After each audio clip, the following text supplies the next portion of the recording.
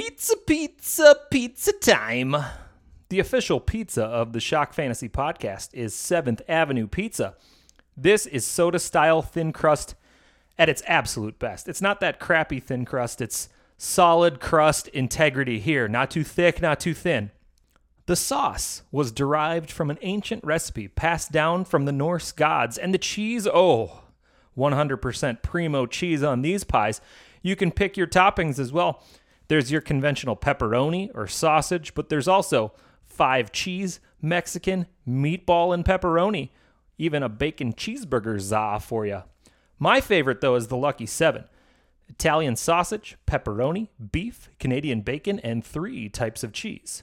Dang it, my mouth is watering just talking about it. I might need to go fire up the oven and make myself one before the podcast.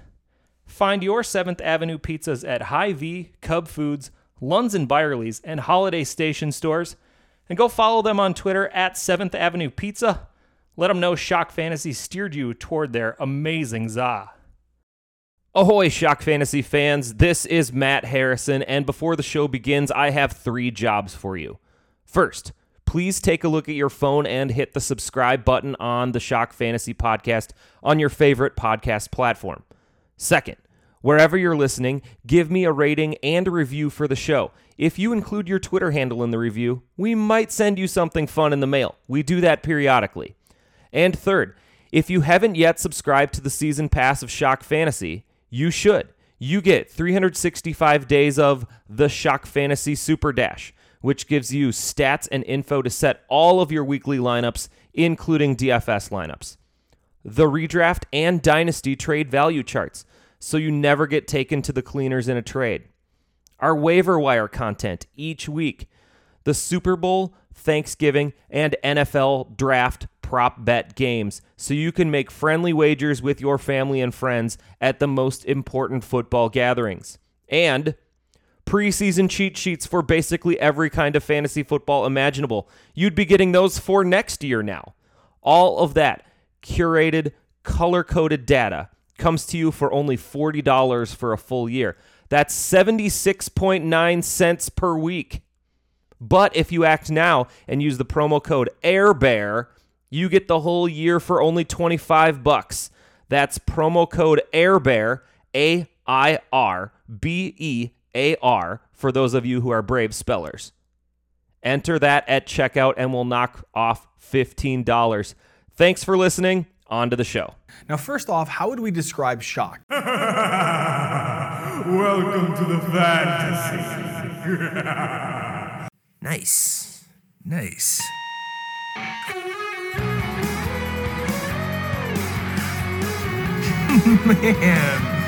you are one pathetic loser. Ridiculous. Completely ridiculous.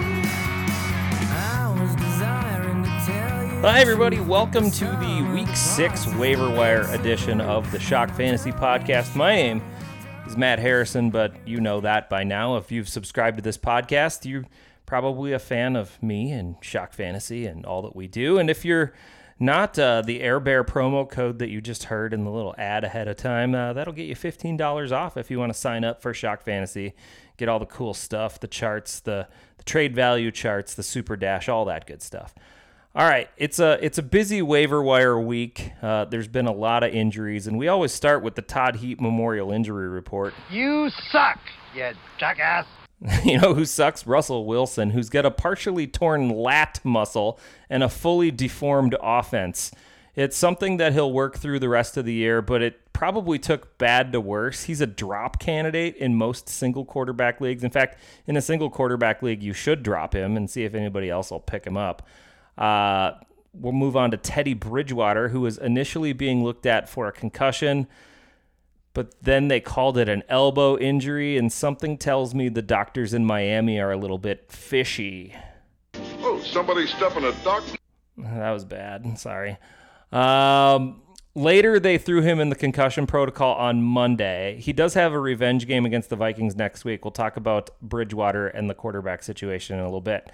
Baker Mayfield had an ankle injury, and he might lose his grip on the starting job with a new head coach in Carolina. Rashad Penny suffered his yearly injury. This time it's a fractured fibula. He'll probably need surgery, and he's probably done for the year. Damian Harris suffered a hamstring strain. They think it might be a pretty significant one, too. He'll likely miss week 6, maybe a week or two more. Opens up some stuff for Ramondre Stevenson. The Cardinals is a MASH unit right now. James Conner had a rib injury last week. His backup, Darrell Williams, ended up leaving the game with a knee injury. Fourth stringer, Jonathan Ward, also came up lame with a hamstring injury, so there's lots of issues there in Arizona. DeAndre Swift, still probably another week away with shoulder and ankle injuries. T. Higgins aggravated an ankle injury on Sunday night. He ended up playing only a few snaps, scored a lot of people a 0 in that game. That was very disappointing. Tyreek Hill had a quad injury going into last week's game against the Jets, and the Jets don't like him because they really tried to get him to sign there or get traded there, and Tyreek Hill said he didn't want to. So they threw a couple extra hits his way, and he left the stadium in a walking boot as well. They think it might be a midfoot sprain. Christian Watson ended up with a grade 1 hamstring strain in jolly old London town. Sounds like he may miss this week at the minimum. And Alan Lazard, his teammate, is also dealing with an ankle injury. Chris Olave suffered a concussion on a touchdown catch. Another rookie, Treylon Burks, hit IR last week with turf toe. He's out at least 4 weeks. At the tight end position, it's as bad as it's ever been. Kyle Pitts was inactive last week with a hamstring strain. That's not looking good. Those can linger. He might be out again this week. Pat Freiermuth was concussed in a game against Buffalo and did not return. Dalton Schultz looks like he may miss a couple of weeks with a re-aggravated knee injury. Dawson Knox is looking bad for this week with a foot and hamstring double feature. And Donald Parham returned for the Chargers, but Gerald Everett ended up being the less healthy tight end for LA. He's working through a hamstring injury, so we could see some things flip there. All right, we're going to move on to maybe who you might pick up at this position. Quarterback. Quarterback's kind of gross this week. Teddy Bridgewater is 64% rostered, and his backup, who is the third stringer in Miami, Skylar Thompson, is 14% rostered. One of these two will make a start this week in an offense that features Tyreek Hill, we hope, and Jalen Waddle, we hope. And the Yak alone makes both of those quarterbacks startable against the Vikings, who've allowed the 10th most passing yards on the season. Now, Bridgewater would have the added benefit of the revenge game, and he did get one crack at the Vikings as a member of the Panthers in 2020, where he did throw for 267 yards and a score against his old boss, Mike Zimmer, and his defense. Now, Skyler looked all right in relief last week at 166 passing yards. There are basically no quarterbacks on the waiver wire in Superflex leagues, so if you need one of these guys to fill in, you'll probably have to drop like 8%. My bet is Bridgewater is back and healthy enough to go, but concussions are tricky, especially for the Dolphins. Do a price check on Geno Smith, who's absolutely on fire, but somebody might want to sell high. And Dak Prescott, who should be returning very soon for the Cowboys. It might be time to stash Desmond Ridder and Malik Willis. And Matt Ryan's a guy who sees a month straight of bottom 10 pass defenses after he plays the Jaguars this week. And his value is at an absolutely abysmal all-time low. So Matt Ryan's a guy that you might want to acquire for some good matchups coming up, especially through the bye weeks if you need some bye week help coming up. All right. Running back. Eno Benjamin is 73% rostered, but there's no one left on the Cardinals depth chart. James Conner may play this week. They don't know if it's bruised ribs, cracked ribs, anything like that, but that's not comfortable to play on. The other guys probably won't play, so it's probably just Eno Benjamin. That should mean an uptick in touches for Eno, who's already averaging 9.5 opportunities per game. Let's bump that up to probably 13, 14 against Seattle this week, who is the 6th easiest fantasy defense for running backs to face. He's probably a great start this week, and I'd probably drop 10% on Eno Benjamin. Damian Williams is the next guy I want to mention. Charge tipped his hand a little bit last week to all of you Fantasy Football Weekly listeners as his premature speculation. Damian Williams can return from the IR at any time for the Falcons, and then he hops into a backfield that's devoid of veteran leadership right now with Cordero Patterson also on IR. Tyler Algier figures to remain a part of things, and maybe Caleb Huntley figures in too, but my bet is when fully healthy, Williams leads that committee. Maybe you don't want any of those committee members, though. It should only take $1 to get Damian Williams right now, though. Tevin Coleman. Yeah, seriously. Ridiculous. Completely ridiculous. I didn't think I was going to talk about Tevin Coleman ever again, but Kyle Shanahan can't quit him. Last week, mostly in mop-up duty against a terrible Panthers team, Coleman reached the end zone twice and tallied 8 carries and 3 receptions. Now, Shanahan does tend to bell cow his runners, but it has changed periodically if one gets dinged up, and they do like to play the healthy hot hand. And it seems clear that if anything were to happen to Jeff Wilson, Coleman is the next guy in line. So throw $2 on him if you're in a really deep league and you have an open bench spot. I'd like you to do a price check on Ken Walker, who's pretty much owned in every league, but just inquire to his availability. You might be surprised. He kind of disappointed throughout the first part of the year, but with Rashad Penny now gone for the rest of the year, it's going to be Ken Walker getting some bell cow work.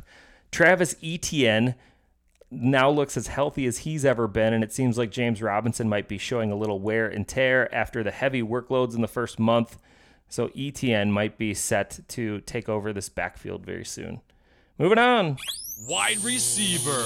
Diami Brown was the big news last week. Jahan Dotson missed last week for the Commanders, and the guy who filled in for him was Cam Sims. No, seriously, it was. Cam Sims' snaps went from 5 in week 4 to 37 snaps in week 5. But it was Diami Brown who made all the headlines. He only ran out on the field for 20 snaps out of 63 total, but he caught both of his targets for 105 yards and 2 touchdowns. Now, this is fool's gold if I've ever seen it. Amon-Ra St. Brown is about the only guy who remembers Diami Brown is still in the league because he remembers all the wide receivers drafted in front of him. So we're going to let somebody else chase those stats. Don't bid more than $2 on Diami Brown. Marvin Jones is a guy who's kind of interesting here. Had 11 targets last week for the Jags. He turned in for 7 catches and 104 yards. He didn't hit pay dirt, but that's kind of been his specialty over the past few years. I think everyone agrees that this is a better version of Trevor Lawrence than the one we saw last year, and Christian Kirk is clearly seen as a viable fantasy producer, so why not Marvin too? He's startable in a pinch, although the next few weeks look about as painful as they come. The Colts, the Giants, and the Denver Broncos are all top 3 teams against the wide receiver so far. They're the next 3 opponents for the Jaguars. But after that, it's smooth sailing. There's basically not a tough matchup on the rest of the schedule for him. He'll only cost you 3%. You're probably not going to play him for the next couple of weeks. You could wait a week or 2 on Marvin Jones and see if somebody drops him or see if somebody pays too much for him. But he's going to be a very valuable bench addition from week 9 on. I'd like you to do a price check on Alec Pierce, by the way, who's almost 90% owned. He did have 9 targets last week. 9 times. 9 times. And he's finally healthy. The Colts don't have a lot of stoppers left on the schedule, as I mentioned when I talked about Matt Ryan. Tight end. Well, Taysom Hill. He's a tight end in most leagues. He's 67% rostered. Now, he won't run for 3 scores and throw another one in any more games this year. He won't Al Bundy it and get 4 touchdowns again this season. Those aren't the stats you look for in a tight end, really. He's just an offensive weapon for the Saints, though, and they deploy him a ton in the red zone. So if he's available in this horrible tight end market, he's actually worth a lot right now. And if Taysom Hill's available in your league, you probably have to throw 30 to 40% on Taysom Hill right now. But here's what I do. If you do get him, I'd try to move him instantly to another tight end needy team. You should also note, he did not have 1 target last week. Not even 1 target. That's a really weird thing for a tight end. And granted, you're playing a running back quarterback at your tight end position, so I guess that's cool, but it's super strange. Noah Fant is 83% roster. That's a little high for the waiver wire podcast most of the time, but he's still unowned in 17% of leagues. The snap count is now up to about 60%. He plays for the Seahawks now, by the way, and that offense has not sputtered at all this year. Fant led the trio of tight ends in targets last week. Will Dissly, actually, kind of a bonus add if you're supremely desperate in leagues. The Seahawks face the Cardinals this week, who are back to their wickedly bad ways against the tight end position. They've allowed the most receptions and the second most yards through 5 games to the tight end position. Now, they have faced Travis Kelce, Darren Waller, Tyler Higbee, Dallas Goedert to start the year. But if Fant is available in your league, he's worth a 5% bid. I think Dissly you could probably get in the 2% range. All right. We're getting to the last one. Cade Otton. Yeah, Cade Otton. Throw me a frickin' bone here. So I guess we've made it to the Cade Otton portion of the waiver wire podcast and the season in general. The tight end position is so grim right now that Cade Otton, he plays for the Tampa Bay Buccaneers, by the way, tied for 7th most amongst tight ends last week in targets with 7 targets. And he tied for 5th most amongst tight ends with 6 catches. For those of you who don't remember me saying this, he does play for Tampa Bay. And Cameron Brate missed last week. And only people from Minnesota remember who Kyle Rudolph is. It's a middle-of-the-road matchup this week against the Steelers, but it feels like one of those Brady needs a back-on-track statement huge game. And this is probably going to be it. 2% is all it's going to take for you to get Cade Otton on your roster, and you could definitely start him this week in a pinch. And there's a lot of tight ends that, are